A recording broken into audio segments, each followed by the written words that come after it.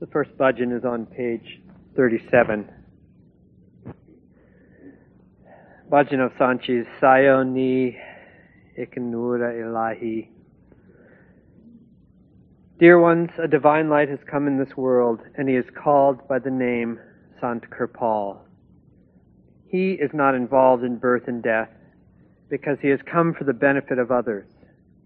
Giving his own life impulse, he makes the devotees do the devotion of the Lord and unites them with the Almighty. He learned Sant Mat, giving up all other learning and other positions. Going far and near, he cooled down the heated hearts, and he made people meditate on the Nam. Wherever he went and sat, he made people do the meditation of Nam.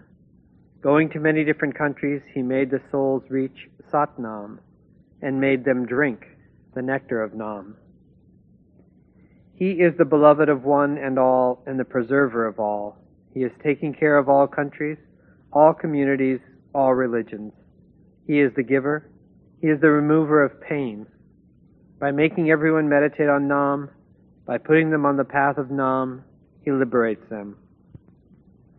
His father, Hukum Singh, in whose home he was born, and his mother, Gulab Devi, are very fortunate ones to give birth to such a master who is liberating the whole world. After getting the treasure of Nam from Emperor Sawan, he has given the riches of Nam to everyone. He became pleased with this poor Ajaib, planted the plant of Nam within him, and gave him the Satsang. Dear ones, a divine light has come in this world, and he is called by the name Sant Kirpal. Sayoni Ikanura Ilahi Ayaye Namoda Kirpal Santa Kahayaye Sayoni Ikanura Ilahi Ayaye Namoda Kirpal Santa Kahayaye Janma Marana Dahu mein nahi Jan par upakari aaye Janma Marana Dahu mein nahi Jan par upakari aaye Jiya dan de bhagati layana Harsyo lena milaye Bani farmayaye Namoda Kirpal Santa Kahayaye Sayoni Ikanura Ilahi Ayaye Namoda Kirpal Santa Kahayaye Kari Kamai Santa Matadi Chade Ode Sare Kari Kamai Santa Matadi Chade Ode Sare Vich Paradesha Jake Usane Tapade Hirde Tare Nama Japayae Namoda Kirpal Santa Kahayae Sayoni Ikanura Ilahi Ayaye Namoda Kirpal Santa Kahayaye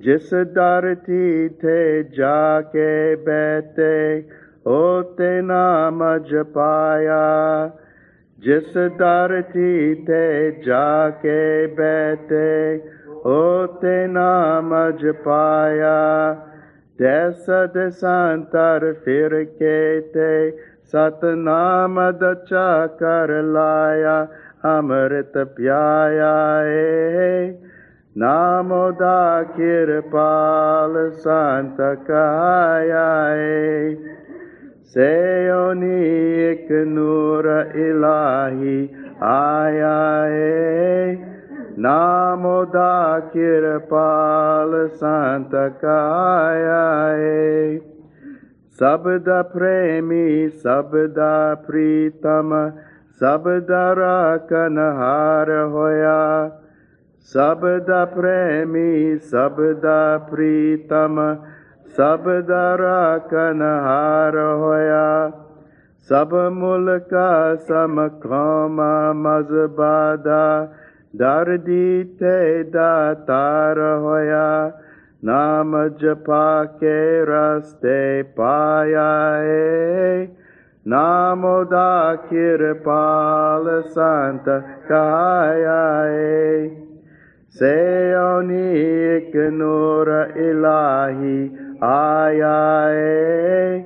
Namo da Kirpal Santa Kaya. Paga Pariya Pita Hukam Singh Jis de Kar Vich Aaye. Paga Pariya Pita Hukam Singh Jis de Kar Vich Aaye. Gulab Devi de Bag Jag Pe Jis di Kuk To Jaye Jas Vartaya. Namo da Kirpal Santa Kaya. Seoni ek nur ilahi aya. Namo da Kirpal Santa Kaya. Sawan shato namak jane leke kubalutaye. Sawan shato namak jane leke kubalutaye. Kush hoya ajab garib te nam de bute laye. Satsang chalaya. Namo da Kirpal Santa Kaya. Seoni ek nur ilahi aya. Namo da Kirpal Santa Kaya. Dear ones, the divine light has come in this world, and he is called by the name Sant Kirpal. He is the beloved one. He is the beloved of one and all, and the preserver of all. He is taking care of all countries, all communities, all religions. He is the giver. He is the remover of pain. By making everyone meditate on Nam, by putting them on the path of Nam, he liberates them.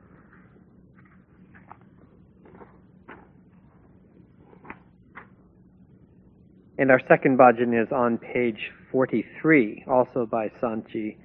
Satguru Sache Mere Data. O my true Satguru, the giver, we have come to your door. We have come to your door. We have come to your door.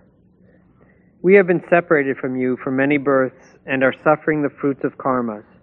Cut the fetters of birth after birth. We have been so confused. We have become the beggars at your door. O Satguruji, have grace and mercy. Cause the rain of Nam to flow. The plants have withered. May the stream of nectarful Nam flow. Spread the coolness in the heated hearts. Put the alms of Nam in the joli.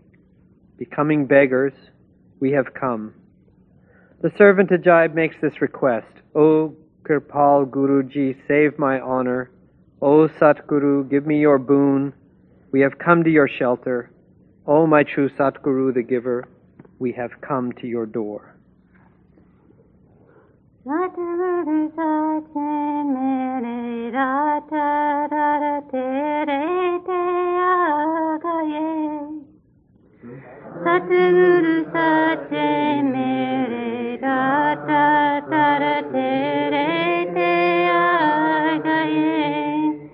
Rara Tere Te Agaye. Rara Tere Te Agaye. Rara Tere Te Agaye.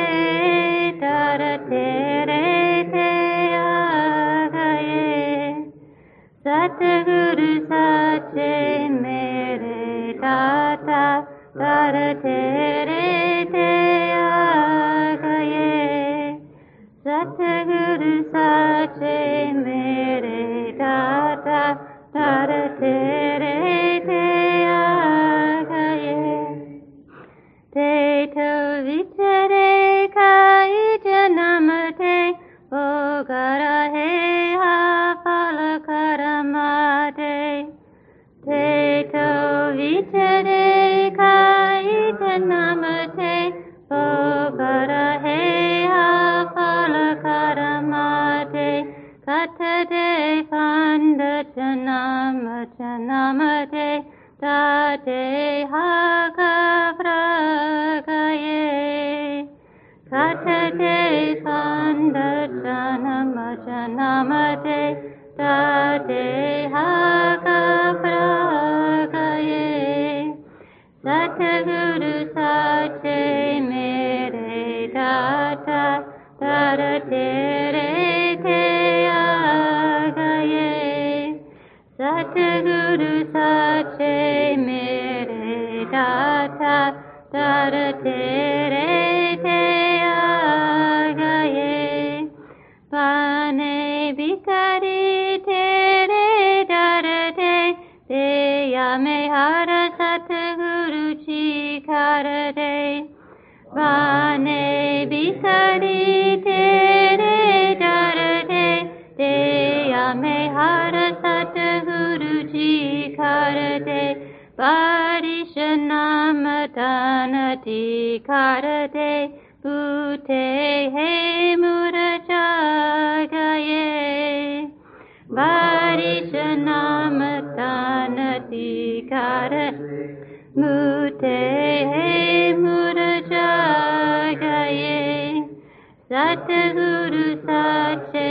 mere data tara tere te agaye Satguru sache mere data tara tere te agaye Amrita nama paravachalate tapade hirade tandavatade Amrita nama paravachalate tapade hirade tandavatade Joli kera namati pade Banake vikari agaye Joli kera namati pade Banake vikari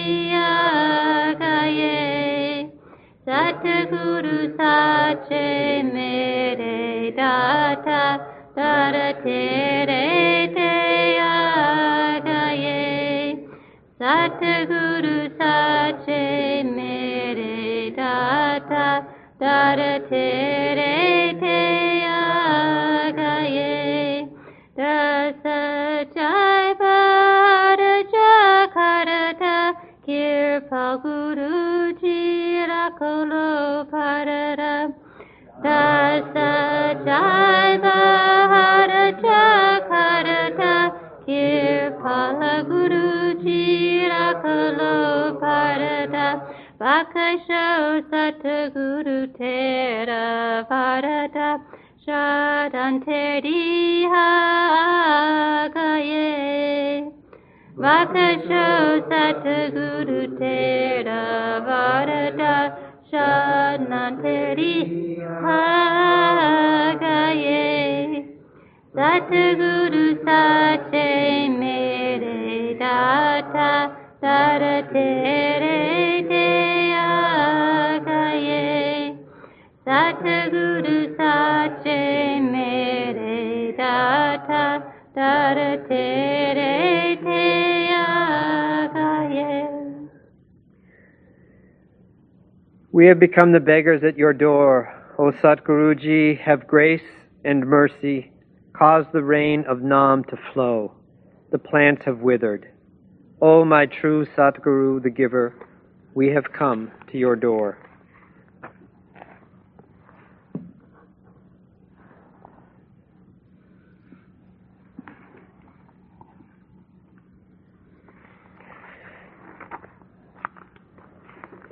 that Susan Shannon is still fine and should be sitting here next Sunday, God willing.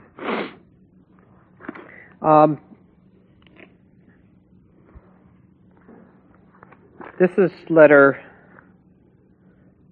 from Baba Sawan Singh to his disciples from the book Spiritual Gems, picking up from when I last read it at Satsang in these back several months ago. This is letter number 195. Again, Baba Sawan Singh to his disciples. I am glad to receive your letter and to read that your faith in the Master is firm and you are busy with the exercises despite the infirmities of old age, and that you long to see the Master's radiant form and hear his melodious voice. Rest assured that the Master is within you and is watching you and will not leave you alone. He knows his part well and is playing it. Have courage. There is no room for despair here. The Word is the foundation on which the whole visible and invisible structure of the universe is resting. Everything has sprung from this Word. The Master is the embodiment of this Word and is one with it. Your karmic debt is being paid up, and the more you pay here, the better, for then the rise hereafter will be unhindered. I fully realize your situation. When life ceases to have any charm, but instead feels burdensome, when memory is failing and thoughts are not fixed, much of this life is gone and little remains. Try to surrender your will to his will, so that the moment he calls you, you are ready to go with him.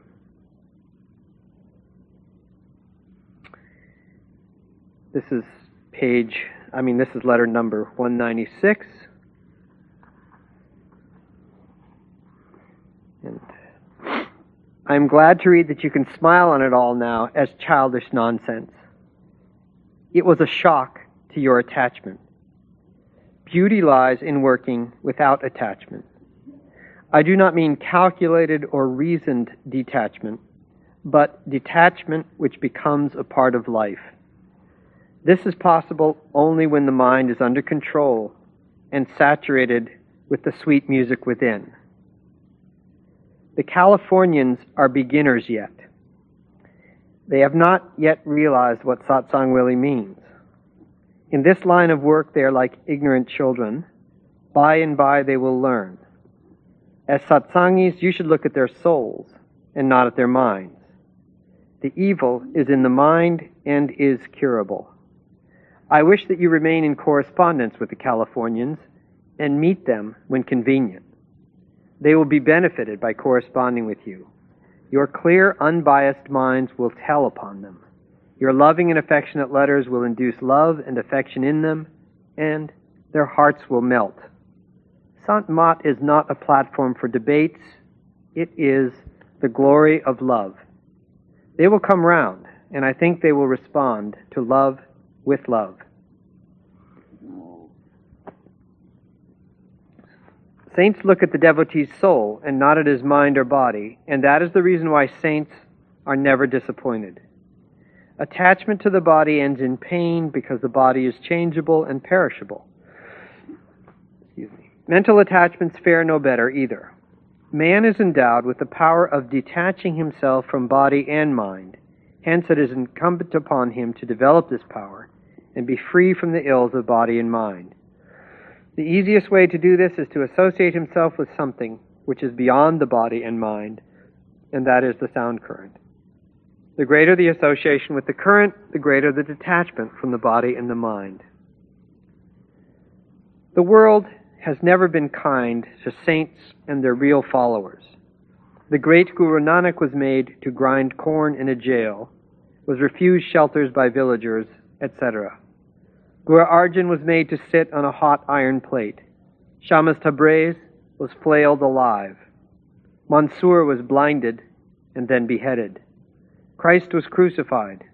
What to say of the harsh words? But what was the response of these great men? Christ said, "Father, forgive them, for they know not what they do." You may ask any question you like. There's no restriction. Your question as to whom to look for guidance if the present master goes out of life is very appropriate. The master leaves the physical form in his time, like other people, but remains with his devotees in the astral form, as long as the devotee has not crossed the astral plane. All internal guidance will be done by him, and it is he who will come to take charge of the soul at the time of death. A devotee who rises above the eye center now and meets him daily will meet him inwardly there as usual. The master will continue to discharge his inner duties of guidance as before, only he cannot give instructions outwardly for the simple reason that he has left the physical vehicle. The functions which would be performed through the physical frame only will now be done by the successor. All outward guidance will be done by the successor, and the devotees of the master who is gone will love the successor no less. They will get the benefit of the outlined instructions from the successor. Correspondence also will be done with the successor, and you will know who the successor is. As to your inquiry about myself, I have asked the secretary to reply to you directly. I will, however, repeat that I am no incarnate. Incarnation usually means a representative of the power Brahm. I am no adept either. I am a humble servant of the saints, and in Sant Mat no one says anything regarding himself. Guru Nanak says, "Father, I am at thy feet. Have mercy upon me." And finally, a lengthy letter, number 197. The master in his astral form is always with you inside, and if you go in, you can see him personally and even talk to him. The answers to your problems are: 1. Yes, the master never dies. While living, he helps his pupils externally by means of sound advice and external guidance. He also helps them internally in his astral form after they have gone inside. When he leaves the physical frame, then his external work is carried on by a successor nominated by him, but he always helps his pupils internally in the astral form. 2. When the pupil dies, the inner master has to decide as to whether he is again to be sent to the physical world or to be stationed in some intermediate region from where he can rise upwards. This depends on the pupil's tendencies and desires. If there is desire in the mind of the pupil for any worldly pleasure or worldly attachment, he has to be sent back to this world. As on rebirth the memory of his previous birth is washed away, he again has to get initiation from a living master. But on rebirth he is bound to get initiation and begin his course again from the point where he left it during the previous incarnation. 3. Yes, the obligation does not come to an end until the pupil has reached Satlok. Even if the obligation is transferred, it does not matter to the pupil, because the masters are all one and the same. The real master is Shabd, or word, which never dies. 4. He need not know. When he gets initiation in the second incarnation, he will be guided by the then master. 5 has already been replied to in 2 above. When the pupil has crossed the second stage, he need not be reborn. It may be pointed out that after the master has left the physical body and his successor has come in his place, the pupil initiated by the deceased master need not contemplate and concentrate on the form of the successor. He may continue to contemplate and concentrate on the form of the master who initiated him. Posture. Any posture in which you can sit comfortably will do. You can get a chair made with cushioned arms on which you can rest each elbow, and close your eyes and ears with your fingers. The object is to get concentration, and any posture which can bring it about is sufficient. But sitting on the feet is considered to be helpful in concentration, and in this posture the sound is clearer. The reason seems to be that in this posture one remains free from sloth and feels active. No doubt it is difficult for you, but I could give 3 hours at a stretch in this posture. You may give only so much time in this posture as you comfortably can. The distance between the feet should be so much as to keep the spine erect and straight, At first it seems very difficult, but as the concentration grows, the position naturally becomes right. No particular posture is prescribed by the masters excepting the one on the feet, but any other posture could be taken according to one's taste and convenience. Frequent change of posture hinders concentration. Yes, not a single case of toppling over has come to my notice. In India, a large proportion concentrate in the prescribed posture. Food. Yes, extracts of cod liver, etc. are to be avoided, but they can be prescribed to non-initiates. There is no restriction regarding wearing apparel. The master is not allowed to accept anything for his own personal use or his family. He lives upon his pension or private earnings. At repetition, the 5 holy names are to be repeated without any thought of light or sound. Whether slowly or rapidly does not matter. What matters is that no idea should be allowed to rise in the mind during repetition. When alone, repetition may be done so that others cannot hear. This habit aids in concentration. Listening to a gong does not aid in concentration. After practice and repetition, the sound will become audible. There is no A after Sat in Sat Nam. PH in Gupta should be pronounced like PH in philosophy. Ch is to be uttered as the CH in rich. Yes, Radhaswami is the name of the highest master and is used in greetings here in India. And that is the end of letter number 197.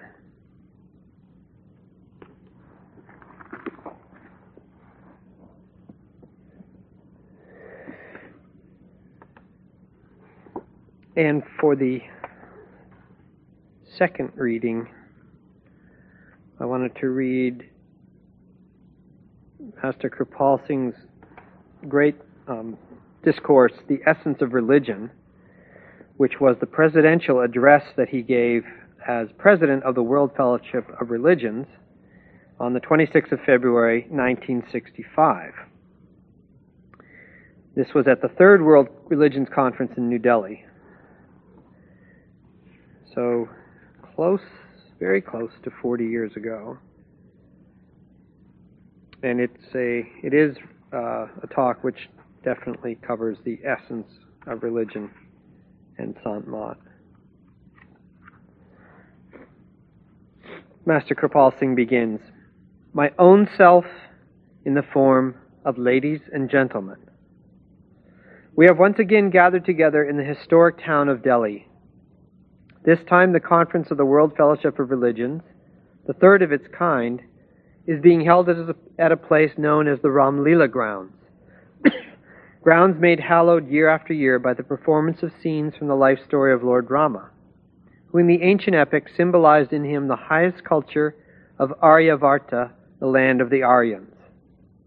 He is worshipped even now as ever before as an ideal in the different phases of life, an ideal son, an ideal brother, an ideal husband, and an ideal king, and significantly enough, his life portrays, above all, the eternal struggle that is going on between virtue and vice, both in the mind of man and in the world around him, leading to ultimate triumph of good over evil. The idea of World Fellowship of Religions, as you all know, is not a new one.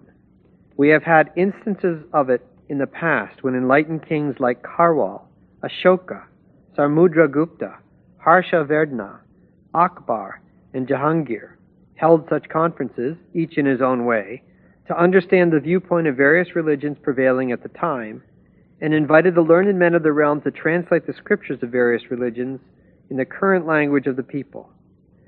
In the present era, the idea was revived when in 1893, a parliament of religions was held at Chicago. The present forum was thought of by Muni Sushil Kumarji, who conceived the idea of instituting a World Fellowship of Religions under whose auspices international conferences could be held and sustained work could be undertaken for promoting mutual respect and understanding of various religions. Our first conference was held in November 1957 in the Divan-e-Ami, the Hall of Public Audience in the Red Fort in Delhi. About 3 years later, in February 1960, Calcutta became the venue for its deliberations. I am glad that the fellowship has, during this interval, grown from strength to strength. It is encouraging to see all the delegates that have assembled from the four corners of the earth, representing countless shades of religious thought and opinion, but united in one common endeavor, to find out the essential and basic unity of all religions, the common meeting ground where all faiths are one. In short, we are in search of the grand truth of life, the bedrock of all existence, no matter at what level. All the religions agree that life, light, and love are the three phases of the supreme source of all that exists. These essential attributes of the divinity that is one, though designated differently by the prophets and peoples of the world, are also wrought in the very pattern of every sentient being.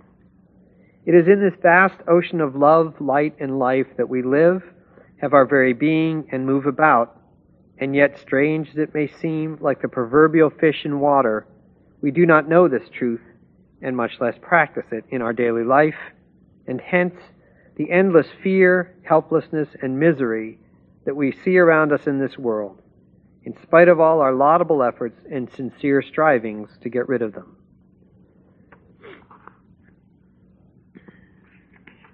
Love is the only touchstone wherewith we can measure our understanding of the twin principles of life and light in us, and how far we have traveled on the path of self-knowledge and God-knowledge.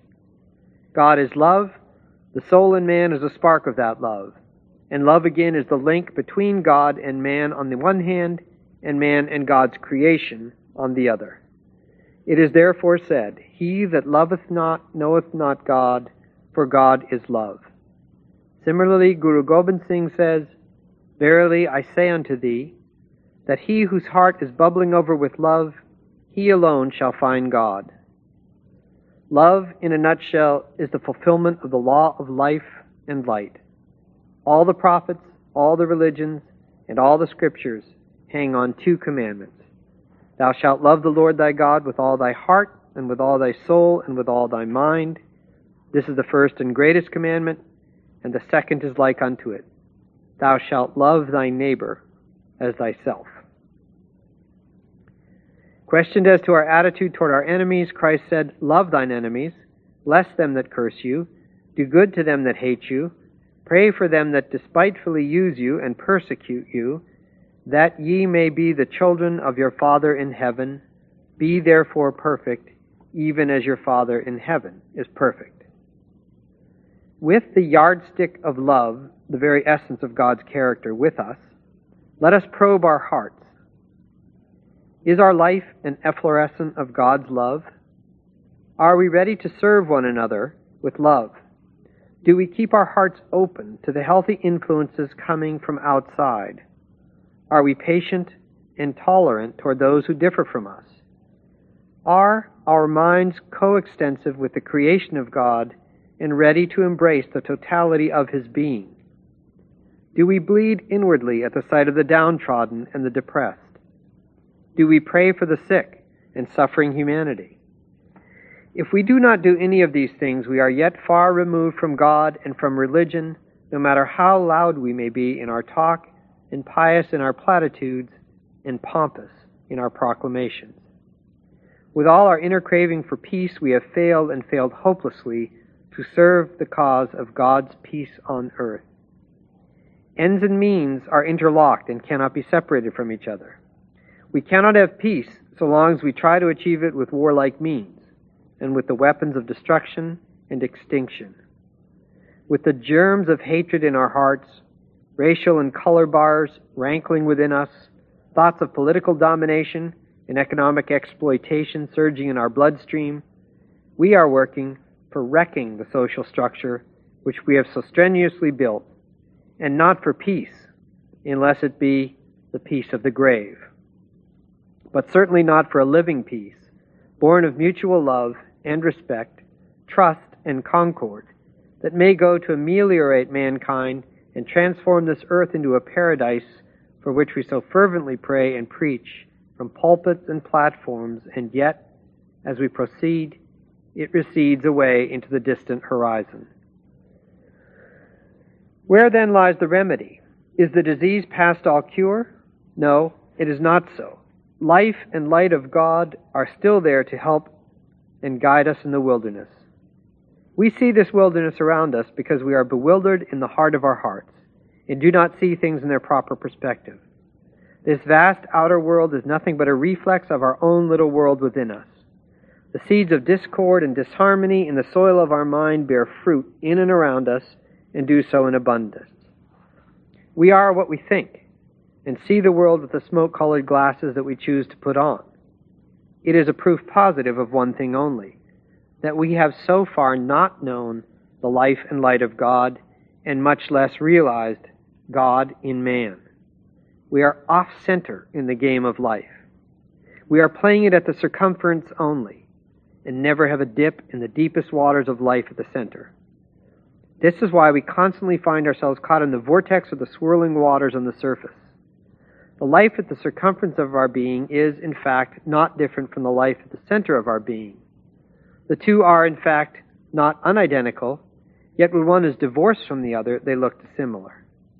Hence the strange paradox.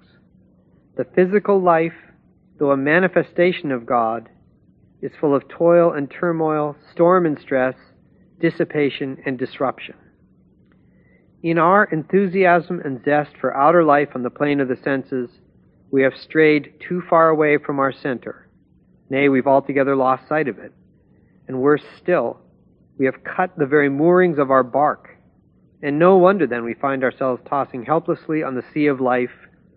Rudderless and without a compass to guide our course, we are unwittingly a prey to chance winds and waters, and we cannot see the shoals, the sandbanks, and the submerged rocks with which our way is strewn. In this frightful plight, we are drifting along the onrushing current of life. Where? We know not.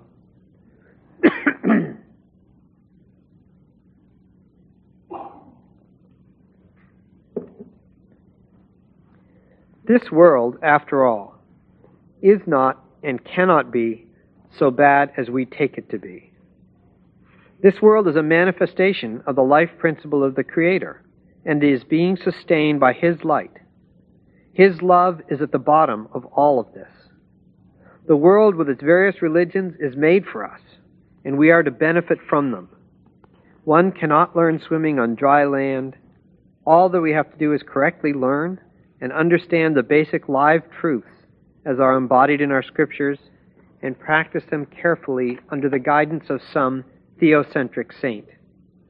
These scriptures come into being by God-inspired prophets, and as such, some God-intoxicated person, or a God-man, can give us a proper interpretation of them, initiate us into their right import by reconciling the seeming discrepancies in thought, and finally, help us inwardly on the God path. Without such a practical guidance, both without and within, we are trapped in the magic spell of forms and minds, and cannot possibly reach at the esoteric truths lying under a mass of verbiage of the bygone ages, and now solidified into fossils, with the lapse of time into institutionalized forms, formulae, and formularies of the ruling class. Every religion has of necessity a threefold aspect. First, the traditional, comprising myths and legends for the lay brethren. Second, the philosophical treatises based on reason to satisfy the hunger of the intellectuals concerned more with the why and wherefore of things than anything else, with great stress on theory of the subject and emphasis on ethical development, which is so very necessary for spiritual growth. And third, the esoteric part, the central core in every religion, meant for the chosen few, the genuine seekers after truth. This last part deals with the mystic personal experiences of the founders of all religions and other advanced souls. It is this part, called mysticism, the core of all religions, that has to be sifted and enshrined in the heart for practice and experience. These inner experiences of all sages and seers from time immemorial are the same, irrespective of the religio-social orders to which they belonged, and deal in the main with the light and life of God, no matter at what level, and the methods and means for achieving direct results are also similar. Religious experience, says Plotinus, lies in the finding of the true home by the exile, meaning the pilgrim soul, to whom the kingdom of God is at present just a lost province.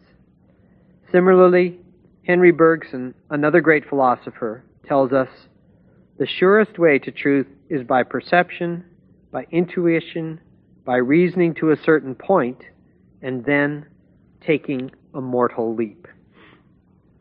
These philosophers have said nothing new. They've just repeated in their own way the time-honored ancient truths regarding paravidya, the knowledge of the beyond, the references to which in terse and succinct form we find in all the scriptures of the world. For example, in Christian theology we have, learn to die so that you may begin to live. St. Paul adds significantly, I die daily. And he that findeth his life shall lose it, and he that loseth his life shall find it. The holy prophet of Arabia speaks of mota kibal ant matu, death before actual death. Dadu and other saints likewise say, learn to die while living, for in the end, of course, everyone has to die. Thus we have seen that light and life of God constitute the holy common ground at which all religions do meet. And if we could take hold of these saving lifelines, we can become live centers of spirituality, no matter to what religion we owe our allegiance, for the fulfillment of our social needs and the development of our moral well-being. God made man, and man in course of time made religions as so many vehicles for his uplift according to the prevailing conditions of the people.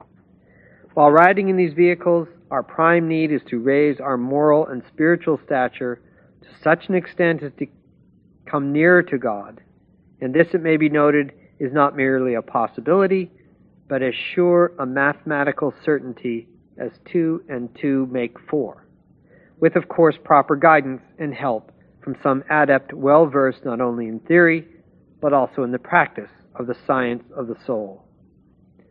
It is not a province of mere philosophers or theologians, or the intellectually great. I just take 2 instances to illustrate my point. God, according to all scriptures, is described as the Father of lights, Nuran ala Nur, Swayam Jyoti Sarup, all of which are nothing but synonymous terms, the Father of lights. But ask any religious authority as to the connotation of these words, and he would say that they are only figurative terms without any inner significance. Why? Because he has not actually experienced in person God's light, uncreate and immortal, self-effulgent and shadowless, which Moses, Zoroaster, Buddha, Christ, Muhammad, Nanak, Kabir, and others of their kind actually witnessed and realized, and taught those who came in contact with them to do likewise.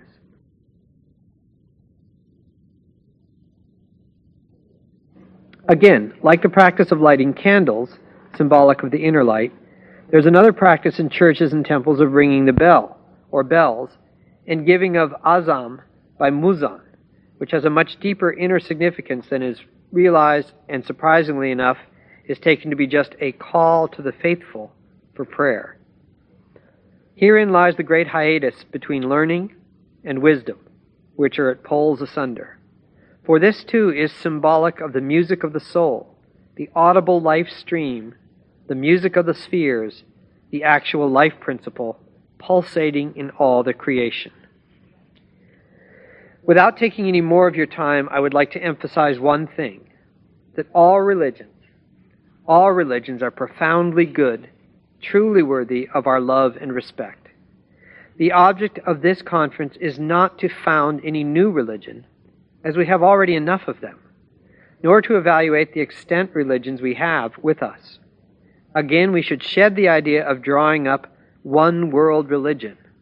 For all religions, like so many states, are, in spite of their variegated forms and colors, but flowers in the garden of God, and they smell sweet. The most pressing need of the time, therefore, is to study our religious scriptures thoughtfully and to reclaim our lost heritage.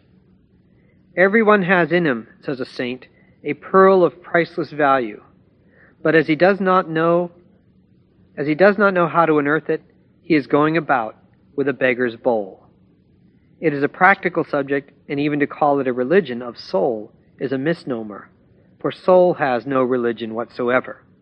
We may, if you like, call it the science of the soul, for it is truly a science, more scientific than all the known sciences of the world, capable of yielding valuable and verifiable results, quite precise and definite. By contacting the light and life principles, the primordial manifestations of God within the laboratory of the man-body, which all the scriptures declare to be a veritable temple of God, by doing that we can virtually draw upon the bread and water of life, rise into cosmic awareness, and gain immortality. This is the be-all and end-all of all religions, and embedded as we all are in the one divinity, we ought to represent the noble truth of the fatherhood of God and the brotherhood of man. It is the living word of the living God and has a great potential in it. It has been rightly said, man does not live by bread alone, but by the word of God. And this word of God is an unwritten law and an unspoken language. He who by the power of the word finds himself can never again lose anything in the world. He who once grasps the human in himself understands all mankind. It is that knowledge by knowing which everything else becomes known. This is an immutable law of the unchangeable permanence and is not designed by any human head. It is the Shruti of the Vedas, the Nad or Udgit of the Upanishads, the Sarosha of the Zend-Avesta, the Holy Spirit of the Gospels, the lost word of the Masons, the Kalma of the Prophet Muhammad, the Sat of the Sufis, the Shabda or Nam of the Sikh scriptures, the music of the spheres and of all harmonies of Plato and Pythagoras, and the voice of the silence of the Theosophists. It can be contacted, grasped, and communed with by every sincere seeker after truth, for the good not only of himself but of the entire humanity, for it acts as a sure safety valve against all dangers with which mankind is threatened in this atomic age. The only prerequisite for acquiring the spiritual treasure in one's own soul is self-knowledge. This is why sages and seers, in all times and in all climes, have in unmistakable terms laid emphasis on self-analysis. Their clarion call to humanity has always been, man, know thyself. The Aryan thinkers in the Ori past called it Attam Gyan, or knowledge of the Atman, or soul. The ancient Greeks and Romans in turn gave it the name Nothisitan or Nositipsum, respectively. The Muslim divines called it Kuj Shanasi, and Guru Nanak, Kabir, and others stressed the need for Apo China, or self-analysis, and declared that so long as man did not separate his soul from body and mind, he lived only a superficial life of delusion on the physical plane of existence. True knowledge is undoubtedly an action of the soul and is perfect without the senses. This, then, is the acme of all investigations carried out by man since the first flicker of self-awakening dawned in him. This is the one truth I learned in my life, both in theory and practice, from my master, Baba Sawan Singh Ji Maharaj, and have today placed it before you, as I have already been doing before the peoples in the West and the East during my extensive tours all over, and have on experience found it of ready acceptance everywhere as a current coin, for it is the sole panacea for all the ills of the world, as well as ills of the flesh, to which man is a natural heir through the working of the inexorable law of action and reaction, ye shall reap as ye shall sow. All of our religions are, after all, an expression of the inner urge felt by man, from time to time, to find a way out of the discord without, into the halcyon calm of the soul within. The light shineth in the darkness, and the darkness comprehendeth it not. But we are so constituted by nature that we feel restless, until we find a rest in the causeless cause. If we live up to our scriptures and realize the light and life of God within us, then surely as day follows the night, love would reign supreme in the universe, and we will see nothing but the unseen hand of God working everywhere. We must then sit together as members of the one great family of mankind, so that we may understand each other. We are, above everything else, one.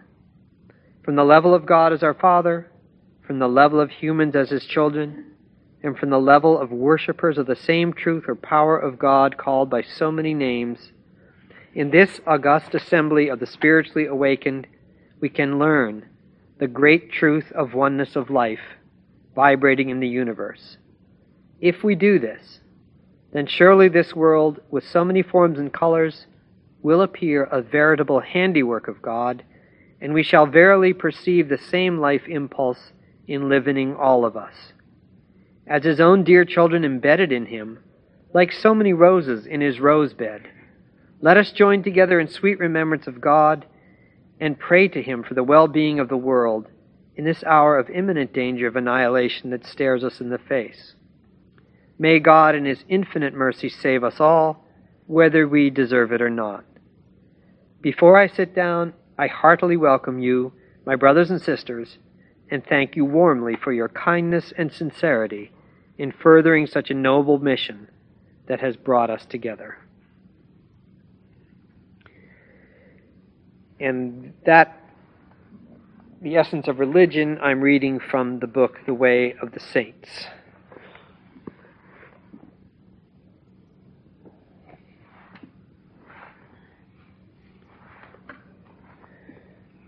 We're continuing in the talk How I Met My Master, which Master Kirpal Singh gave in Washington, D.C. on his 1963-64 World Tour. And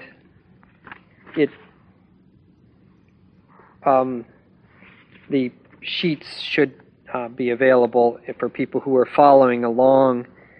And just as a heads up, Susan has graciously marked this to say that it begins on the bottom, very bottom of page 28.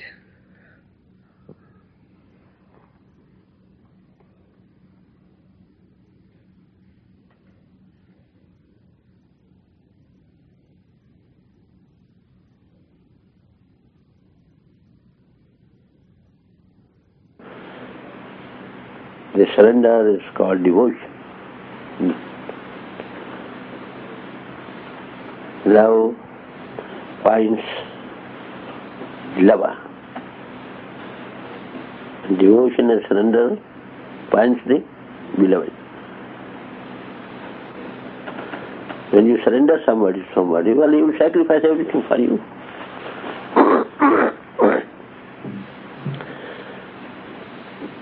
So this is surrender is the gift of yourself. That is how much leave all and follow me. We surrender everything, we cannot surrender. You'll find people like that who surrender their body. There are also, you'll find people who can surrender their wealth. How many there are who can surrender their minds?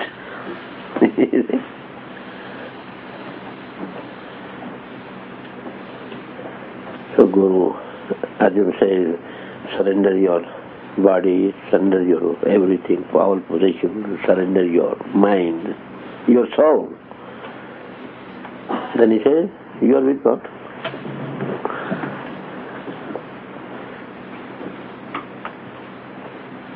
So these are the things what are required, you see, generally. Common sense talk. You have to love because it is in it, don't misfit it. If you love others for the sake of the soul and the God in them, that's all right, that won't give you any attachment. If you love for those bodies' sake, yesterday they got telephoned to me here.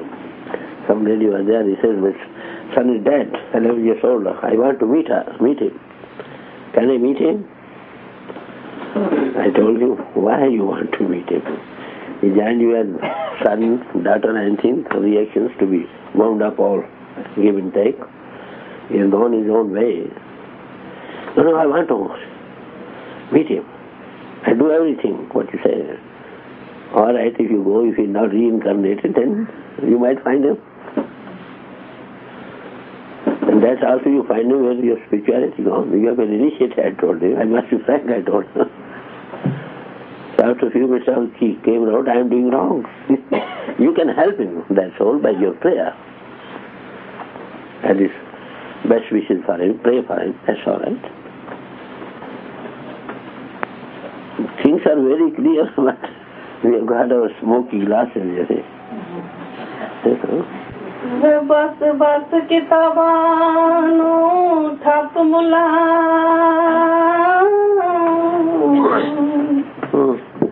कोई इश्कदा सबक पड़ा सानो असी रज सके ना गुडियां तो. When we take the first step of joining any religion, we go to churches, to the holy places of worship, where the ministers of those churches, they tell us, repeat all the scriptures from day to day, the same story. There's God, the Son of God, you can meet him through the Son of Man. God is within you, kingdom of God is within you. So, by hearing all these are only meant to develop love and devotion in us, to know God, to strong desire. And those who have that strong desire in them to see God by reading scriptures, daily lectures, well, he said, they say, oh ministers, stop all reading out these scriptures to me now. Tell me how to see. This had been developed in me to know God, you see, that earnest desire. I don't like to anymore your preachings. Now tell me how to know God, how to see God. All these through life we have been holding all these long yarns, you see. God is there, God is within you. You have joined this religion, you remain in this religion. You are, oh minister, what are you doing? You are after keeping your formations intact. You see, nobody should run away out of that. And he says, I am after finding God, I don't care to. The religions have to do with my body. I wish to, if he is within me and beyond all senses, well, tell me how to know him, how to see him. The ardent desire of any lover of God is. Such like. Yes? But when you would ask a minister, suppose, and tell him, well, how to find God, his normal answer would be, well, if you read the scriptures and if you live right, after you die, then Christ will show you the kingdom of God. Well, that's all right. Religious only promise after death, not in life. But mysticism promises in life, Master, never after death. If you want to live on credit, it is your own question. Yeah, it is for you. Everything in the world you want cash. In the case of life and death problem, if you would like to wait till after that, it is up to you. Then the natural question arises. Well, if you're so much yearning, so much pining after seeing God, why don't you die in that separation? You have perhaps heard about Lord Rama. His wife was abducted by one Raman king. He was under his arrest. She was under his arrest for so many years, and Rama went to, but he would like to find out the clue whether his wife was there, Sita was there or not. When Hanuman he went there, he found she was there and like that. When he came back, he brought the clue to Lord Rama, where Sita is there alive. Then he asked him, why did she not die? He said, when she will be separated from me, she will die. Why she is alive? Well, you see, strong yearning means that. Like a fish cannot live without water. People say so, but really that's not so. Then what he replied? That Sita, the soul of Sita, left the body but is waiting in the eyes. Why? The angel of death comes, he does not find him in the body, her in the body. But still she is waiting the eye to see you. So strong a yearning, this is natural feat of love.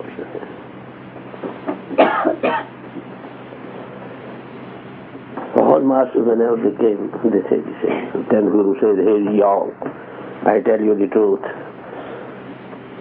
Irrespective whether you belong to one religion or the other, that makes no difference. Through love alone you can know God. All others also say, though you do not know, love cannot know God. Christ said, if ye love me, keep my commandments. What he says, I will pray the Father, and he shall give you another comforter,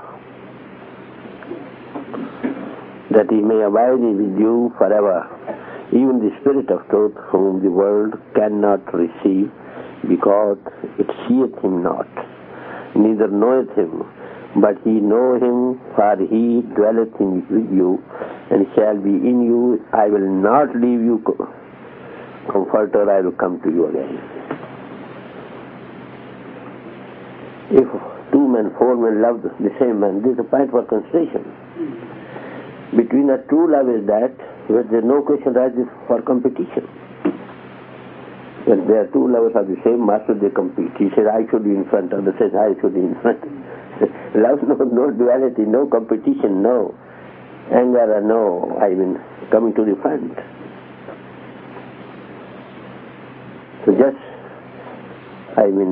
judge your love for the master. Why all these conflicts remain among the followers? Because they have got not real love, I tell you. If they got real love knows no competition.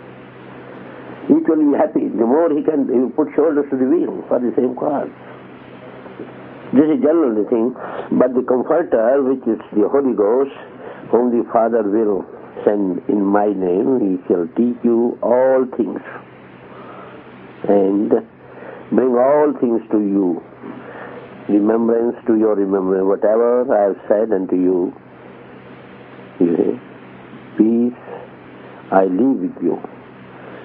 My peace will remain with you forever. So love knows, as I told you, no competition. Two followers of the same master, they do not agree. He says, I'm in the forefront. The other says, I'm in the forefront. What's the reason? Well, I think to me, apparently, he has no love for the master. True love. His love for the master for selfish motives. He wants to become near to him, to the forefront of it. So, love is the remedy for all things. Love and all things shall be added unto you. That's a pity you don't love. And then he says, had the Father had loved me, so have I loved you. Continue ye in my love. If you keep my commandments, ye shall abide in my love, even as I kept my Father's commandments, and I abide in his love. He loved his master, his God, you see. So this is, he says, I give you new commandments, you love one another. There we are wanting, I tell you. I am pressing on this point very much ever since I have come. This is the only remedy for all our ills. If you get one man going ahead, well, it is his grace. I tell you, now I have come to, by the way, in the beginning I used to put in more time. I was transferred to Rawalpindi. Today, first day I will tell you the and everybody knew it. Very follower of the master, this and that. That even came to be known to, she is sitting here, we were there. She never knew me before that. People said to me, he is here, he is a very great follower of the master. She said, what greater lies with him? He puts in 6 hours a day in meditation. She said, all right, if he puts, I will put in 6 hours, then I will meet him. Such like competition is good. What is it? We want to eclipse others. We want to eclipse others by placing ourselves in the front. So she did not come to see me, I tell you. For months together, when she put in 6-7 hours a day, then she, along with her husband, came to see me. And only when my son died. Yeah. I was quite very all right. Doctor came up at the night. He was just doing this and that thing. I told my wife, how is giving? What have that here to go? Let him finish his give and take. At night or about midnight he passed away, you see. He took the breath and that is long vomiting and became cold, you see. I went to that and sent for him and doctor came and said, oh, I'll give some and he'll be all right. In the morning he came up, he was quite ready to go. Doctor said, oh, he looks better, wait outside, he's just going. So I looked at me and then passed. Here everybody came up. At the time relatives say how this family came in contact with me. She and her husband. He also, she met me, or her husband met me, his whole family. And they were stuck, you see, son is that, you're quite jolly, it's nothing to worry like that. All people came and they said somebody in the Sikh temple, well look here, 2 Sikhs is coming out. It's a credit to our religion. And her husband heard about it. And he cannot be. He must be the father of my master. He never knew before. He went and inquired about it. That was so. And told her, look here, he's my brother. He's sitting at the feet of my master. So they came up for condolence. They wanted to say, what are they doing? I gave them tea and some this and that. So such like competition is good. No, one man does, the other reflects on nothing. Oh well, 2 men are serving for the same cause, to put shoulders to the more one progresses, the better. Why all these conflicts? Because we do not love the Master. Truly speaking. If anybody has become beloved of the Master, well, it is good. You shall also become. See how the other one has become the Master loves him. Why? There must be something. So such like, you see, love no competition, you see. No, saying why other men has went forward this and that. They quietly, unknowingly, they will go on doing it. They won't show. They will go on, let others see. So these are the things which is required.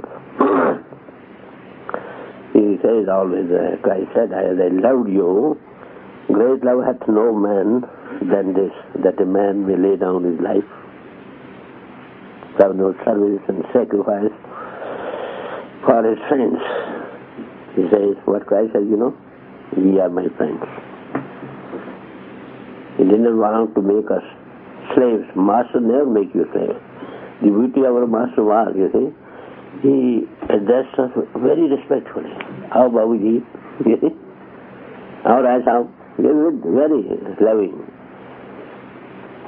Master never makes you slaves of you, mind that. He makes you friends, you see.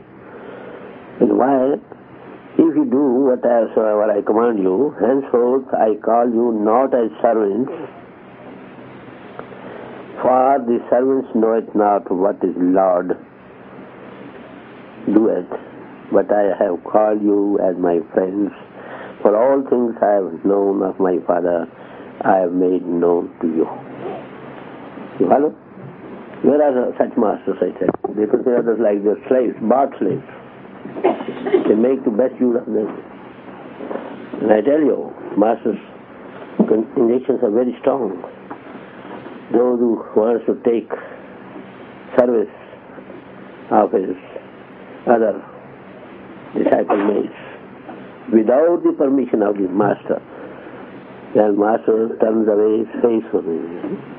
We consider that judge, everybody now loves me, he serves me, gives me sacrifices, he gives me so many boons and donations and like that.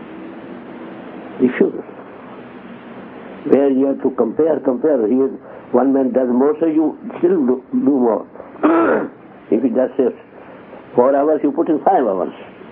That's a good competition, isn't it? But that we do not do. That's a pity. And this is the basic cause of our conflict, difference of opinion. Formations are made when we were wanting in love, I tell you honestly. Person has not in well, what to do? I love you. All right. Tomorrow there's an initiation. So I would like to introduce my friend, Mrs. Mercier from Boston, who has been very kind. Yes, glad to see you. Why don't you interpret the song that Madam sang? You don't have to sing it, just interpret it. I gave you the gist of that, you know. Well, they cry, oh minister, you have been repeating all the scripture to me for ages. Now tell me how to find him, where to find him. Yes, where to find me, how to find him. I know I have to find him, but I don't know where and how. Religions all tell you like that, but they do not know where to find him and how to find him. Oh, you know, those who are ministers thereafter let our religions stand intact. Let nobody run away out of it. Well, don't go to any other religion, mind that. You won't remain a Christian, you won't remain a Hindu or a Mohammedan. Thereafter that, you see. And the lovers say, oh, how to find God? All lovers are one. We have to join the army of God, mind that. But ministers keep you stuck fast in your dungeons, you see. Watertight compulsion not to run away from one, not to attend the other. Mind that. You hear that will be sin. What are all these sins? These appear to be ridiculous, isn't it? That's it. So formations result in stagnation. They go on so long as awakened men are there. Those are not awakened, they become strongholds. One religion begins to hate the other. And stagnation, after that, they only form this way. This way only then you are acceptable to God. Well, you have to see with what love you perform one ritual or the other. That love counts, not the ritual, how you perform it. And naturally stagnation results in deterioration. That's the cause of all these conflicts.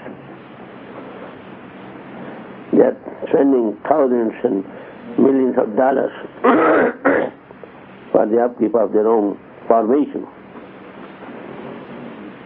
They will be ready to kill hundreds, thousands of men for the sake of that. They will religious wars. But they would not like to serve those hungry gods moving on earth, you see. I give you only common sense talk, you see.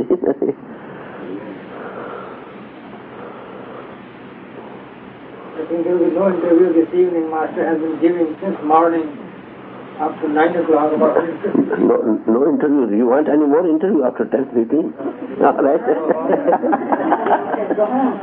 He is my sizing. No, if there anybody who has come, I have no objection. What's all? Who are they? no one is there. Yes, they are welcome. It's getting late. The master will get up in the morning for you. I usually go to see at once. At 2 o'clock. I mean, he could not get even one day. Everyone is there, you know, to hang the one interview and all this and that. All right, let them make the best use of me. That's all right.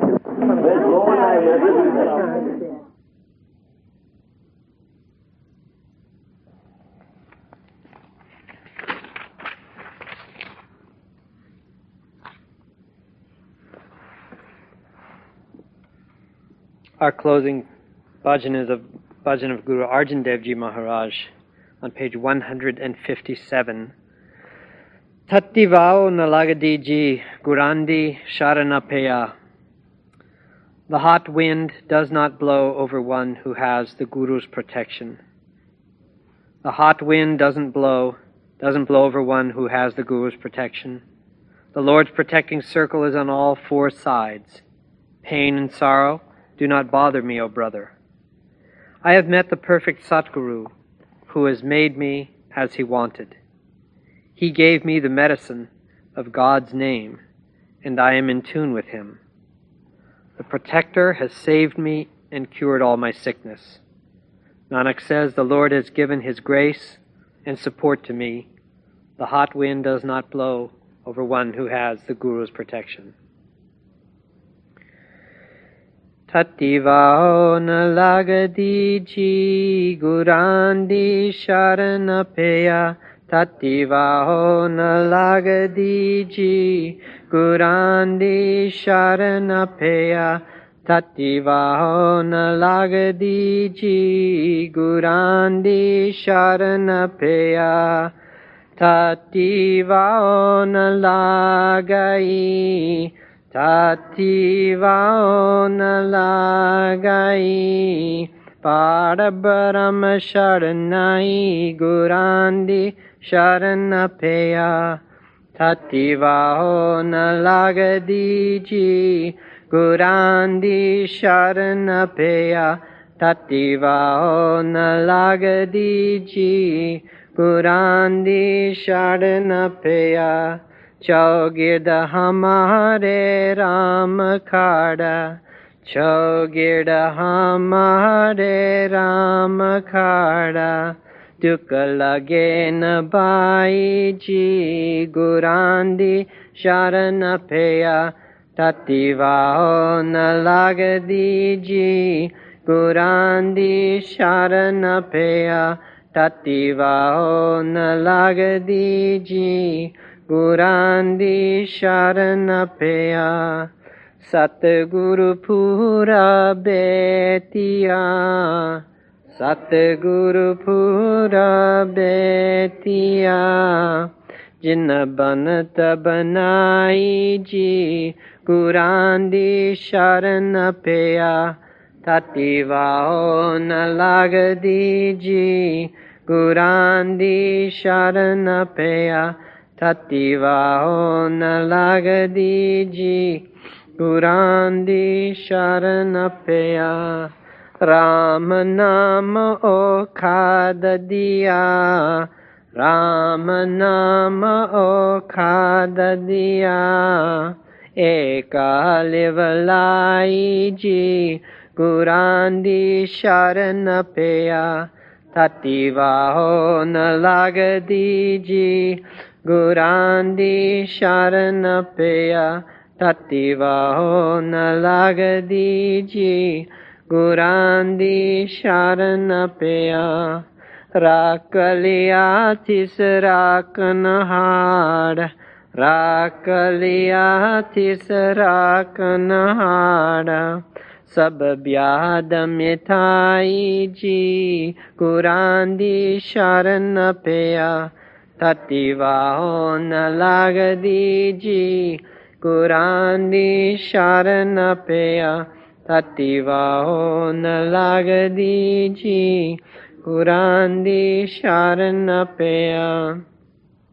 Kaho nanak kirpa bai. Kaho nanak kirpa bai. Prabhayo sahai ji gurandi sharanapeya. Tativao na lagadi ji gurandi sharanapeya. Tativao na lagadi ji gurandi sharanapeya. The hot wind does not blow over one who has the Guru's protection. May God bless us all.